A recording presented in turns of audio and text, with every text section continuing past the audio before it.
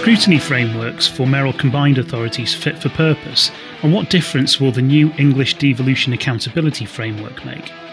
Is the balance between local and combined authority accountability to national government and to local communities right for delivering local economic development effectively? Is local government held to different standards than national government by policymakers and the media? And if so, how will this affect the future of devolution in the UK?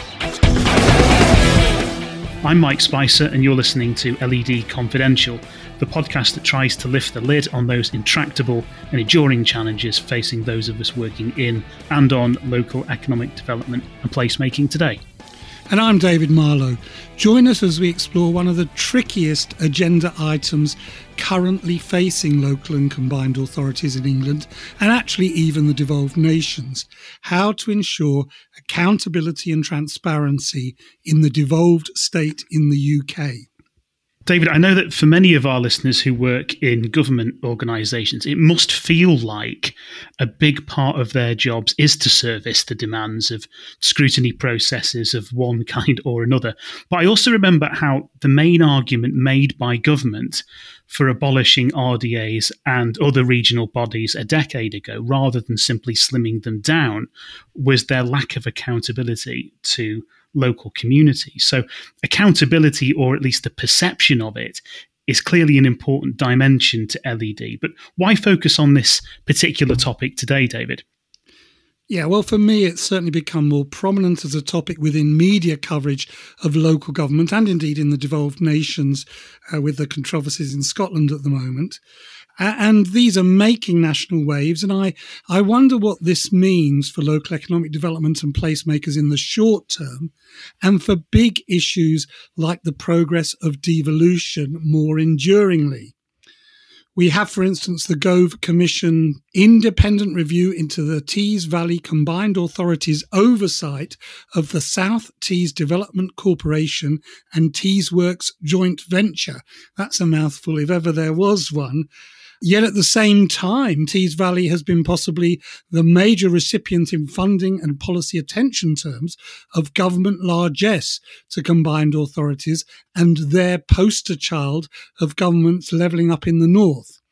Are these two things connected, and do they raise wider questions? But to be perfectly honest, the major motivation for me in suggesting this episode is the availability of a superb guest who can really throw some light on the sort of questions we posed in our opening provocation. Professor John Tomaney is Professor of Urban and Regional Planning in the Bartlett School of Planning, University College London. John is certainly a leading researcher and author on the development of cities and regions as socio-economic, political and cultural phenomena, and the role of public policy in the management of these.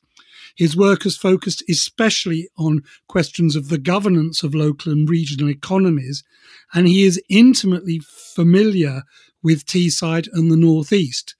John has questioned publicly the targeting of government funding for political purposes in the North East, and is well placed to put the issues this raises in a broader context. John, a huge welcome to LEDC. What do you make of our provocations, and where would you like us to focus the discussion over the next 40 minutes or so? Well, I think you have sketched out one of the most pressing agendas if we think about the whole field of local economic development in the UK, indeed probably in other places as well. You know, there are two debates running in parallel here, one about levelling up, about what's the appropriate form of economic development policy to reduce regional inequalities within the UK. And on the other hand, there's a debate about devolution. Those two debates have become increasingly intertwined. Devolution is seen as a precondition for levelling up.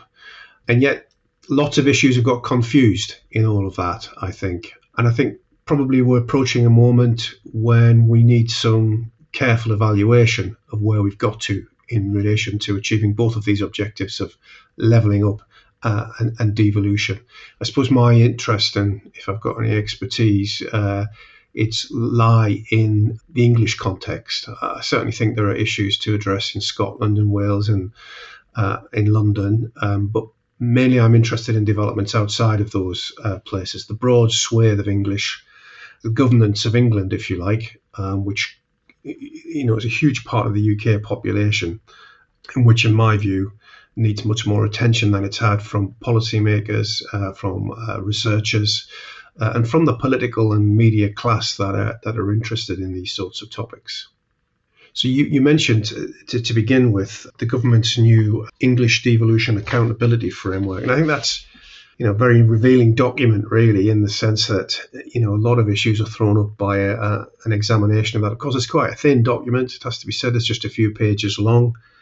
And my reading of it is that it spends a lot more time on the question of how devolved governance arrangements are accountable to the national government than it does on how they're accountable to local populations. I think that's really revealing in the sense that it has the stamp of Westminster and Whitehall all over it. There are some interesting bits in the white paper about the need for more integrated funding streams. I think it's slightly astonishing that we've only come to this conclusion in 2023, when people have been telling governments for decades about the importance of this. But there we are. We could call that progress.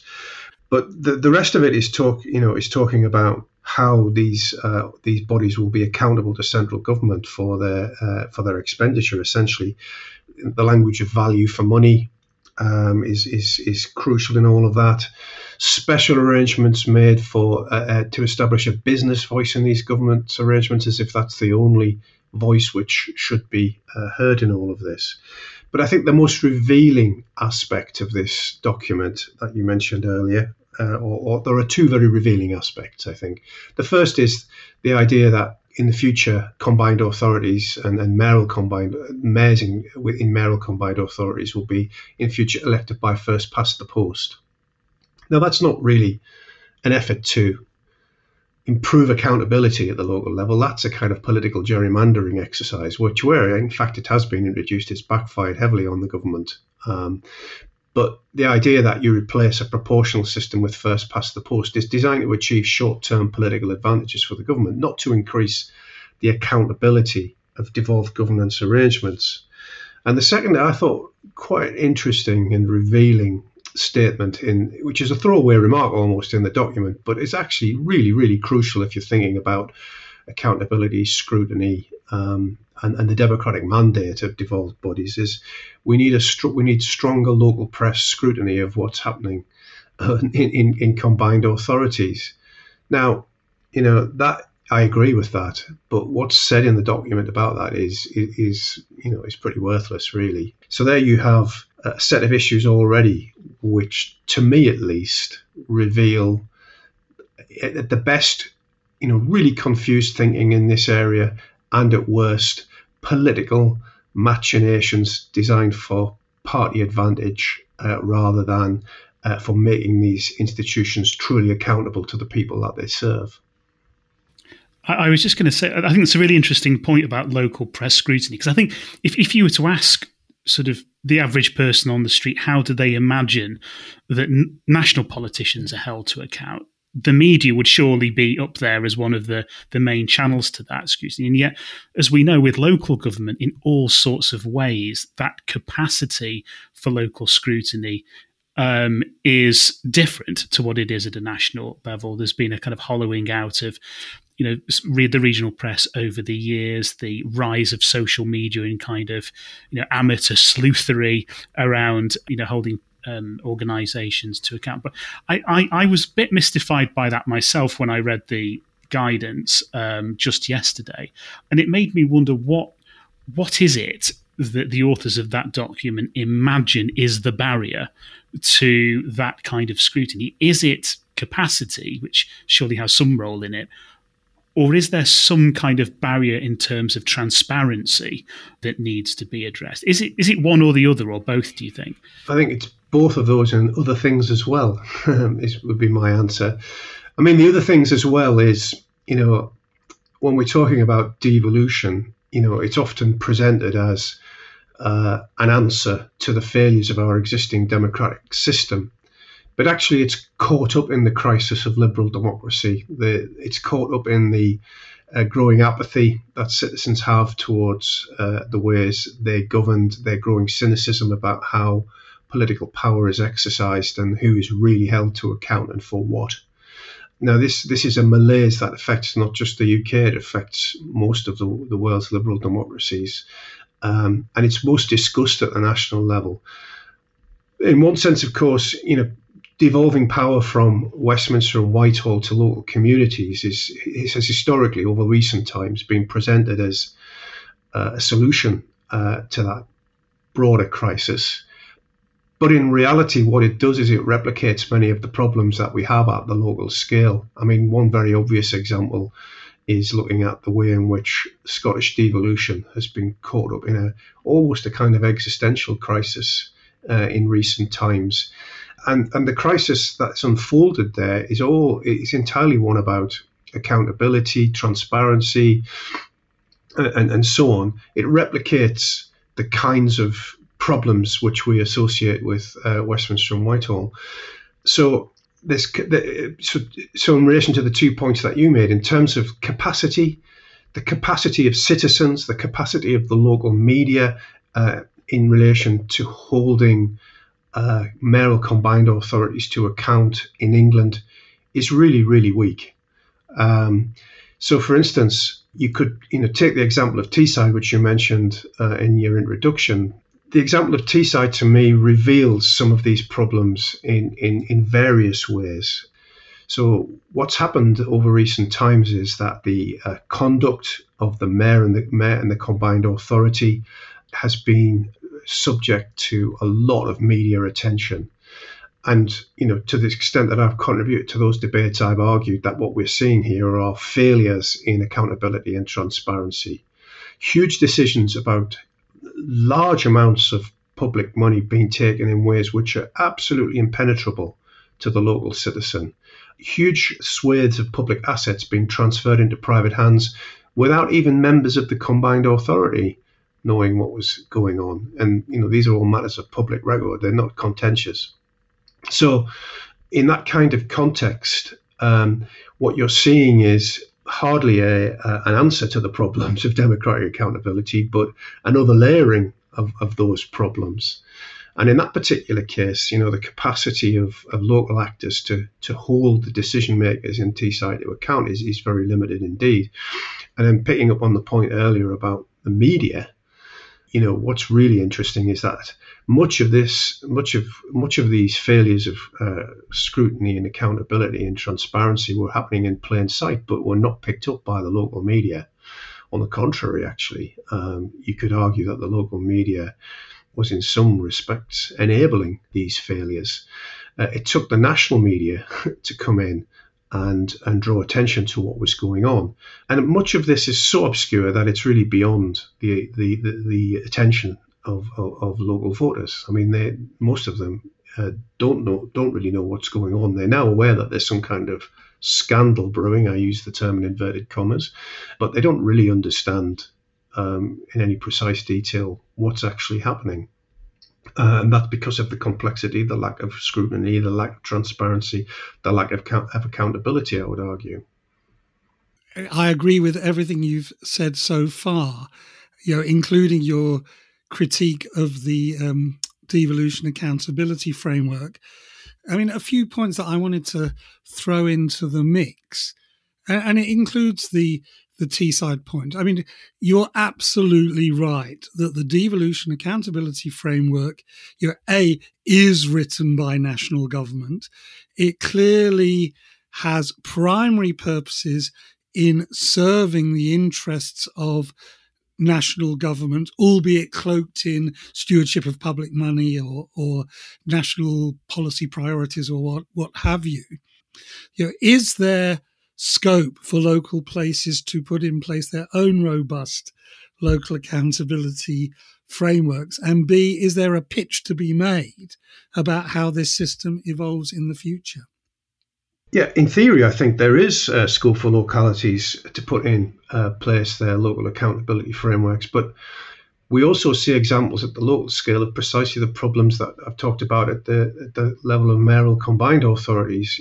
For instance, local authorities which have got into financial difficulties as a result of financial speculation in commercial property and so on, which we're reading about in the newspapers every day. So what you've got is both at the combined authority level and at the local level, local authorities, or at least some of them anyway, seeing themselves as kind of players in the market for land and property rather than institutions which represent the will of local people. So local government in this country is also in crisis. Not just in the obvious sense that it's been hollowed out, it's had its budgets reduced, its functions are shrinking down to a handful of activities, of which, of course, land use planning is one of the major ones, and where it does still exercise important responsibility.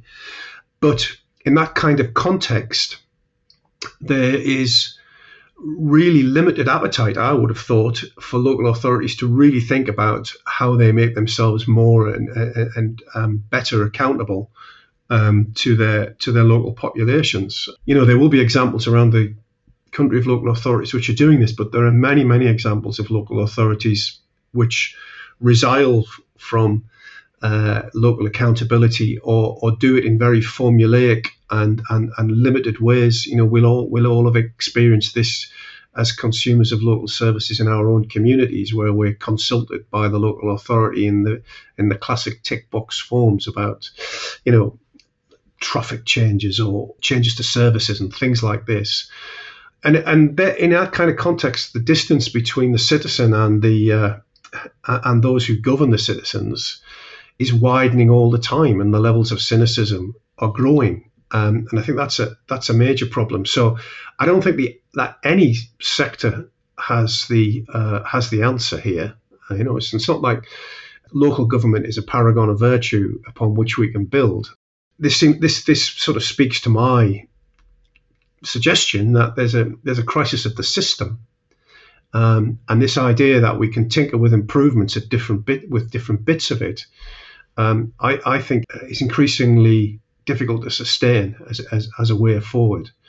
Now, on your second point, David, about there may be a change of government and does that present an opportunity, I think that's more or less what you were suggesting. Then I think, yes, it does look increasingly likely that there will be a change of government, and I look closely at what the opposition, Labour in opposition, is saying about all of these things. And, do I believe that we're on the verge of a golden age of local government and devolution? Well, I'm waiting to see, really. I mean, we're a long way short of having a convincing account of what Labour will do in relation to all of these things, although lots of interesting and promising things have been said. I'm still, I think we're all still waiting to see how this adds up. But what's really required, I think, is a new settlement between the local and central government at its various scales of local government, in which instead of doing deals, we have proper agreements that set out long-term frameworks for the evolution of relationships over the long run. And that will include, much greater commitments to systems founded on true scrutiny, transparency, and accountability, extending accountability in new ways, perhaps looking at innovative ways of making decisions like citizens' juries and so on. I'm not saying that these kinds of things are panaceas, but I think that there is certainly space to use them more, not just at the national level, but at the local scale too. Of course, they're resource intensive, and that's a challenge if you're going to use those kinds of methods. But at the same time, I think we also need to recognise that the relationship between the forms of devolution we've got and the approaches to levelling up that we're pursuing are actually quite closely related. So if you go back to the original Osborne announcements on devolution back in 2015-16, when they were doing the original deals with Manchester and so on, what he was arguing was that he wanted someone locally who he could do a deal with. And to me, this is a problem which is at the heart of all of this, that local government is seen as an arena in which deals are done between the local government and the private sector, or between local government and central government. And that's diminishing the role of local government. It makes it subservient to these commercial and political priorities, which are not determined locally. And I think that's a really big challenge to readdress that. John, one angle I wanted to explore was just the sort of uneven nature of devolution. We've got, multiple. It's taking different forms in different places. So we have city regions, some of which have the MCA model. We have county-based forms of devolution now. So there's a bit of a hodgepodge, isn't there, out there, of not just of local government setups, but also of the ways in which they're held to account locally and nationally. Is there a sense, do you think, that has obscured the picture somewhat, that it's made it a lot more complicated to really understand what we need our accountability frameworks to do? And do we need something a bit more consistent across the piece? Would that be a good outcome, do you think? Well, to describe it as a bit of a hodgepodge is a bit of an understatement, probably. I've said worse on this programme, John, believe me. Have you? Okay. Yeah, well, I mean, I think you're correct that, some people would describe it as a mess, really. I think for the citizen, it's extraordinarily difficult to understand.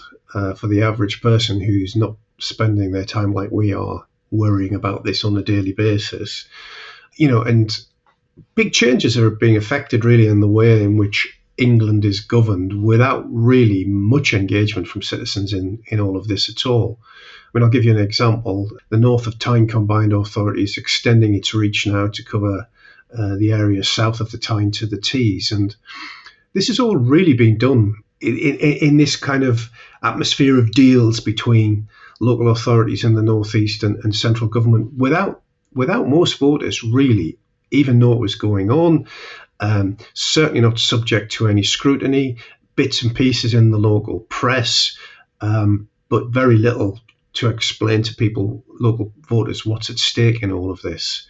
So for the citizen, I think this is all very obscure and difficult to understand. It's often difficult to understand for the people working in it as well, and I have a lot of sympathy for those people who are trying to affect change in local economies when all of this turbulence is going on around them.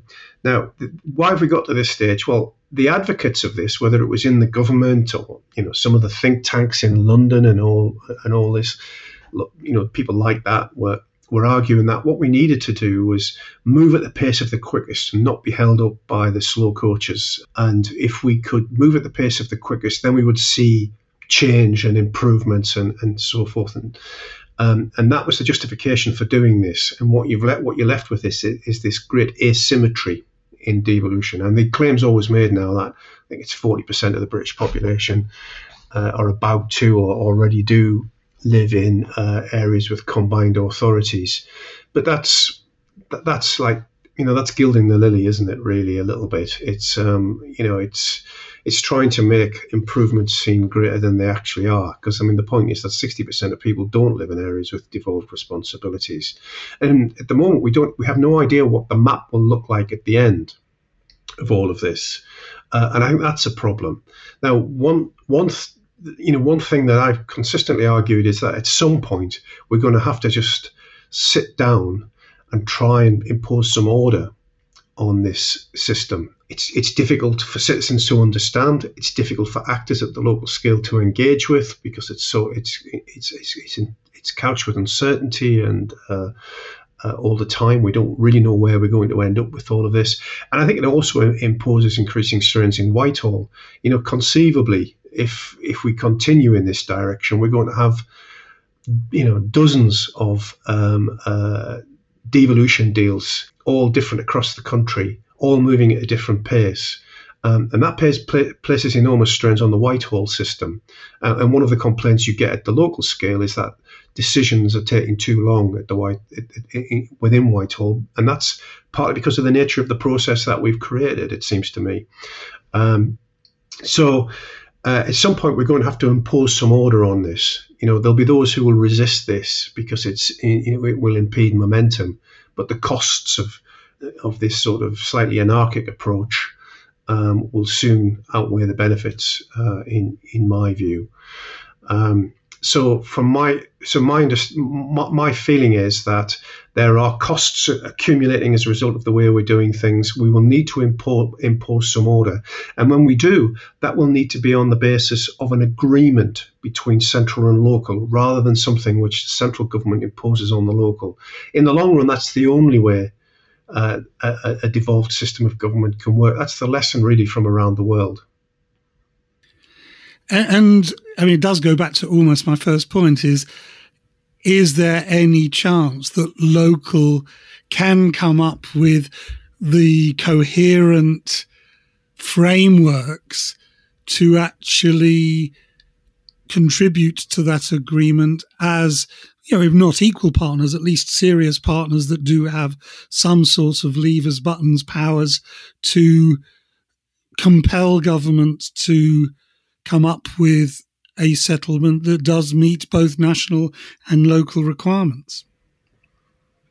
I don't know. It's a big challenge for local government to come up with, the approach that you're suggesting there, David, because, what we see in most cases, around the country as devolution deals come onto the political agenda locally, it becomes immediately a bun fight about who's going to win and who's going to lose in all of this.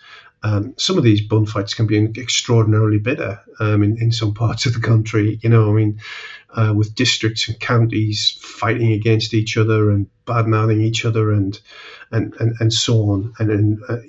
So how do you get beyond that? That's a really big challenge, I think. There are ways in which it could be done, because central government could provide incentives of various kinds for local authorities to cooperate. But the system that we have at the moment is really one that promotes competition between local authorities. Even at the point when they're coming together to create combined authorities, it's usually lowest common denominator solutions to overcome patterns of local rivalry, rather than a grand vision of what the future could look like, which is driving the devolution deals.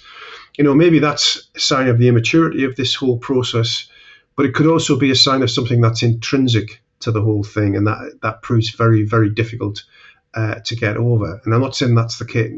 It's the case everywhere that this happens, but it is the case in many many parts of the country.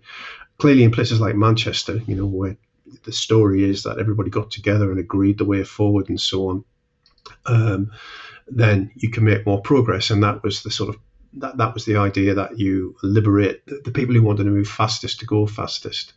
But I think we've reached the limits of that. My late colleague on the UK 2070 Commission, Lord Kersdale, who died recently, Bob was a big believer that we'd gone that this system, this way of doing things, had run out of steam, and we had to move beyond that and have some, England-wide agreement on how we moved forward, and with some endpoints for devolution that we knew that we could aim for, rather than the current sort of system. Yeah, Bob, Lord Kerslake will be sorely missed. There's no doubt about that. He will. I think he was he'd be missed in lots of ways because he was just a great man, but he'd be missed particularly on this topic because he saw things with such clarity and had such a vast amount of experience. And in the debate that we had in the UK 2070 Commission, he was absolutely adamant that, this idea of, going at the pace of the fastest and leaving everybody else behind was over, and that we needed a new approach. And I actually think it would be great if we had something like a UK 2070 prospectus that we all knew we were working towards.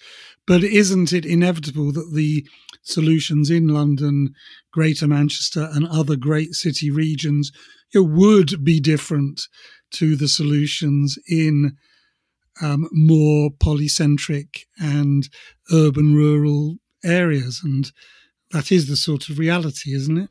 Yeah, despite the talk of deals and the impression that, is conveyed that there's this tussle over trying to get some deal that fits the specifics of your area. In reality, it's a one-size-fits-all model. There's a huge contradiction between this idea that we'll have a diverse range of devolution deals, but when you look at them, the range of difference within them is actually quite narrow. And I think we have to decide really whether we want a properly devolved England or whether we want these sort of deals between central government and local government, which give the impression of diversity, but in practice turn out to look very similar, with one or two places pulling away, but in most cases, the range of powers available, the range of resources available at the combined authority scale looking pretty similar. And in many cases, combined authorities not even wanting the more difficult or contentious responsibilities, like, for instance, spatial planning, which is always a test, as we've seen in Manchester. Manchester has the power to create a spatial plan, but it's been an enormous struggle. And why is that? For all the reasons we just discussed, that local rivalries are very difficult to trump, and particularly when it comes to things like, issues like deleting the areas from the green belt and things like that, which really do get the ire of citizens, really do attract their attention in a way that local government often doesn't. I wonder if there's some sort of partly historic set of antecedents that we could sort of reinvent as part of this process towards, moving forward much more consistently. So if one goes back to the late noughties and early 2010s, there was a lot of enthusiasm for place-based budgeting. And one of the things that I thought was really interesting about the devolution accountability framework was when it listed the various funds that different combined authorities have access to. You're absolutely right, John. They're all important funds, but they're not absolutely massively transformational per se. And they are so far away from having a coherent place-based budget that you really are sort of rowing uphill, or whatever the metaphor is, to try and do better LED and placemaking for your area. Secondly, the accountability framework is pretty silent on fiscal devolution, and it sort of pulls its punches on single-based settlements, saying, well, we'll sort of deal with these as we go along, with Greater Manchester and West Midlands to be the first to do this. And so I sort of wonder whether there is mileage for some sort of UK 2070 process with some very strong bottom-up components, which might use some of those type of devices. Yeah, when you start talking about historical antecedents, I wondered how far you were going to go back, whether we were going to go back to the major generals in the Civil War or the Normans shiring the country and all this sort of thing. I thought you were going to invoke Redcliffe Maud, David, at one point. Right.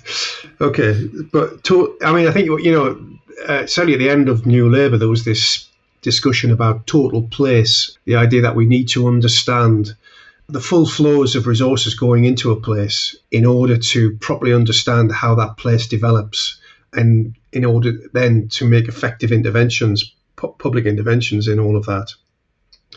And I think, but before that, back in the late 1970s, partly in response to the Scottish devolution debate around that time, the Labour government of Wilson Callaghan set up the Northern Region Strategy Team, which was trying to do a similar work for the north, for what's then called the Northern Region, the northeastern bits of Cumbria. And the idea was that we needed to understand in total how public expenditure worked in these places if we were going to really design effective interventions to help their development. So these ideas have been around for quite a long time. They're recurring. And I've seen these sorts of arguments picked up a bit recently. Organisations like New Local in London, the think tank in London, have talked about this. And, I think they're onto something. And I suspect that means that perhaps Labour and opposition is thinking about some of these things. There's obviously some sort of interest and movement around this topic. I think it's extremely important. If you look even at local councils now, you see that the vast majority of their expenditure is on matters like adult social care rather than on local economic development. So we need to understand how all of these things work, particularly in terms of labour market policy.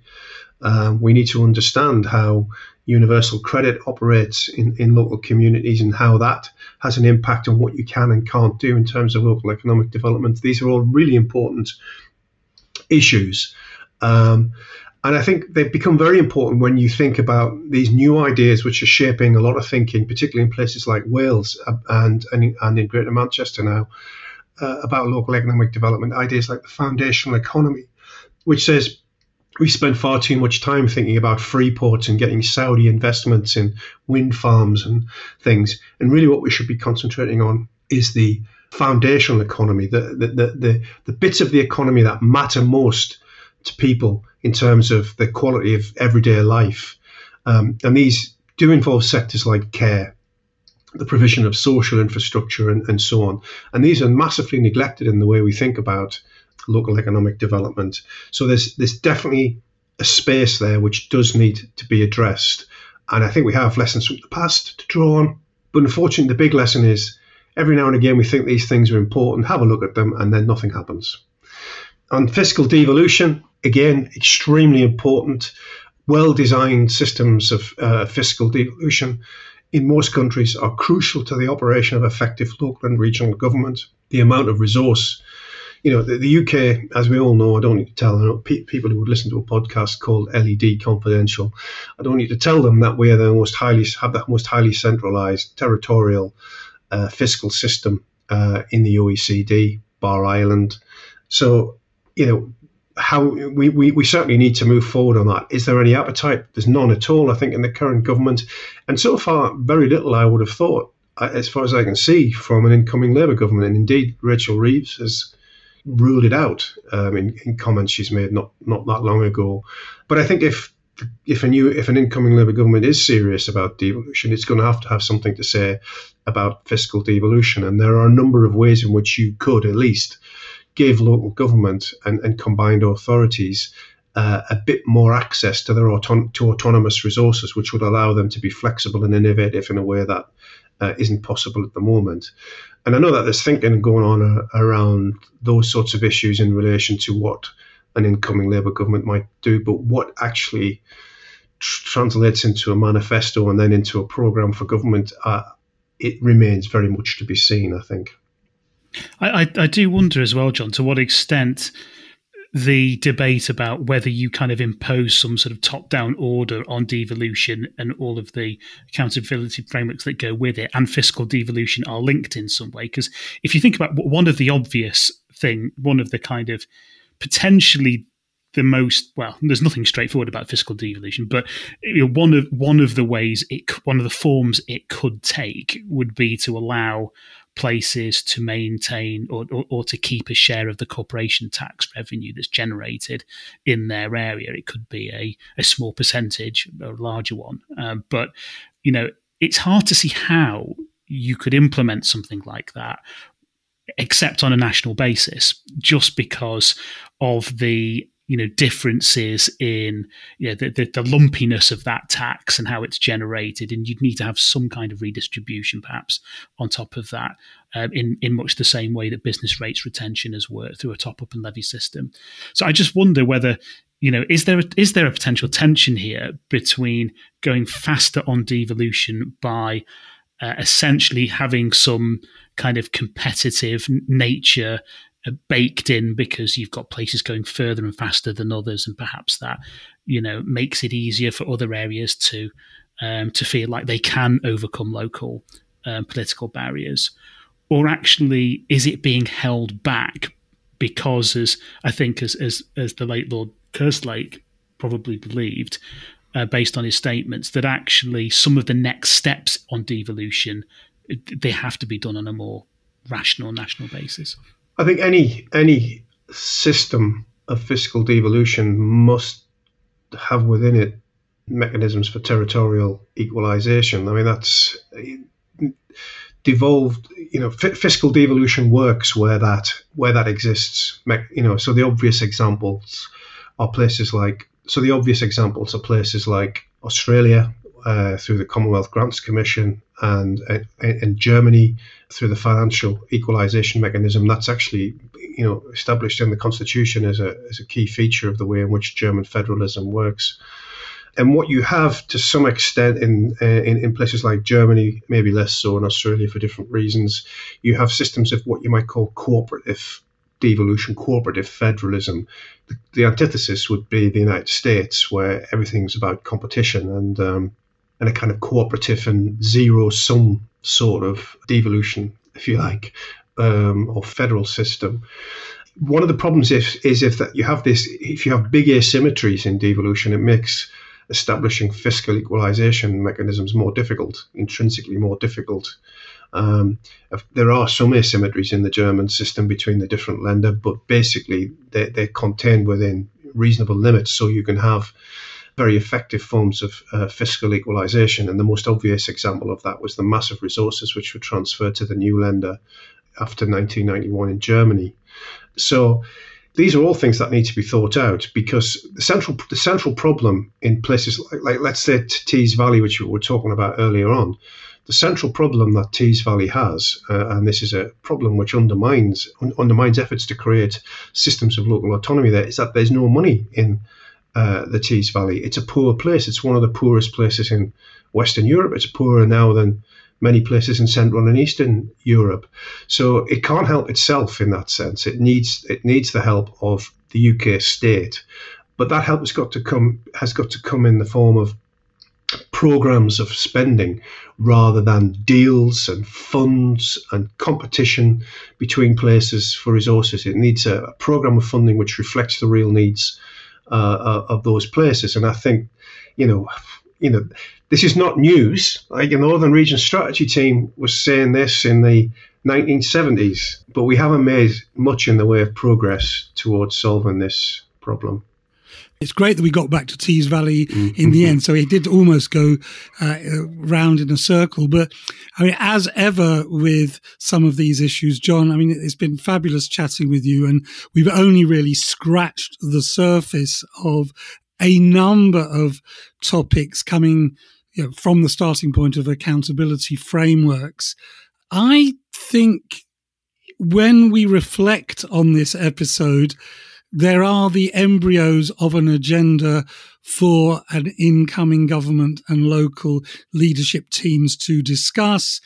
And I actually do think that there are areas that we could make progress on: revisiting total place, fiscal devolution. I mean, we know that we've got to have a revision of the Barnett formula at some stage. Why not have more single settlements and formula-based issues in the governance of England as well? So massive amounts to come back to. Mike, do you have any last words before we wind it up? Fascinating conversation. Thanks, John, for coming on the show. It's touched on some of our favourite and recurring themes around devolution and also the possibilities of changes to funding arrangements and fiscal devolution. And I feel like it's becoming something of a kind of, if there were a manifesto for LED Confidential, it would certainly have some of the elements from this episode in it, I'm sure. But thanks from me, John. And as David says, we've come to the end of the show, so we'll wrap it up there. As ever, you can access this and other episodes from the LED Confidential website. It's ledconfidential, all one word, .co.uk. Drop us a message. Tell us what you think. Ideas for future episodes, all welcome. Please do join the conversation. And we really look forward to your company on the next episode.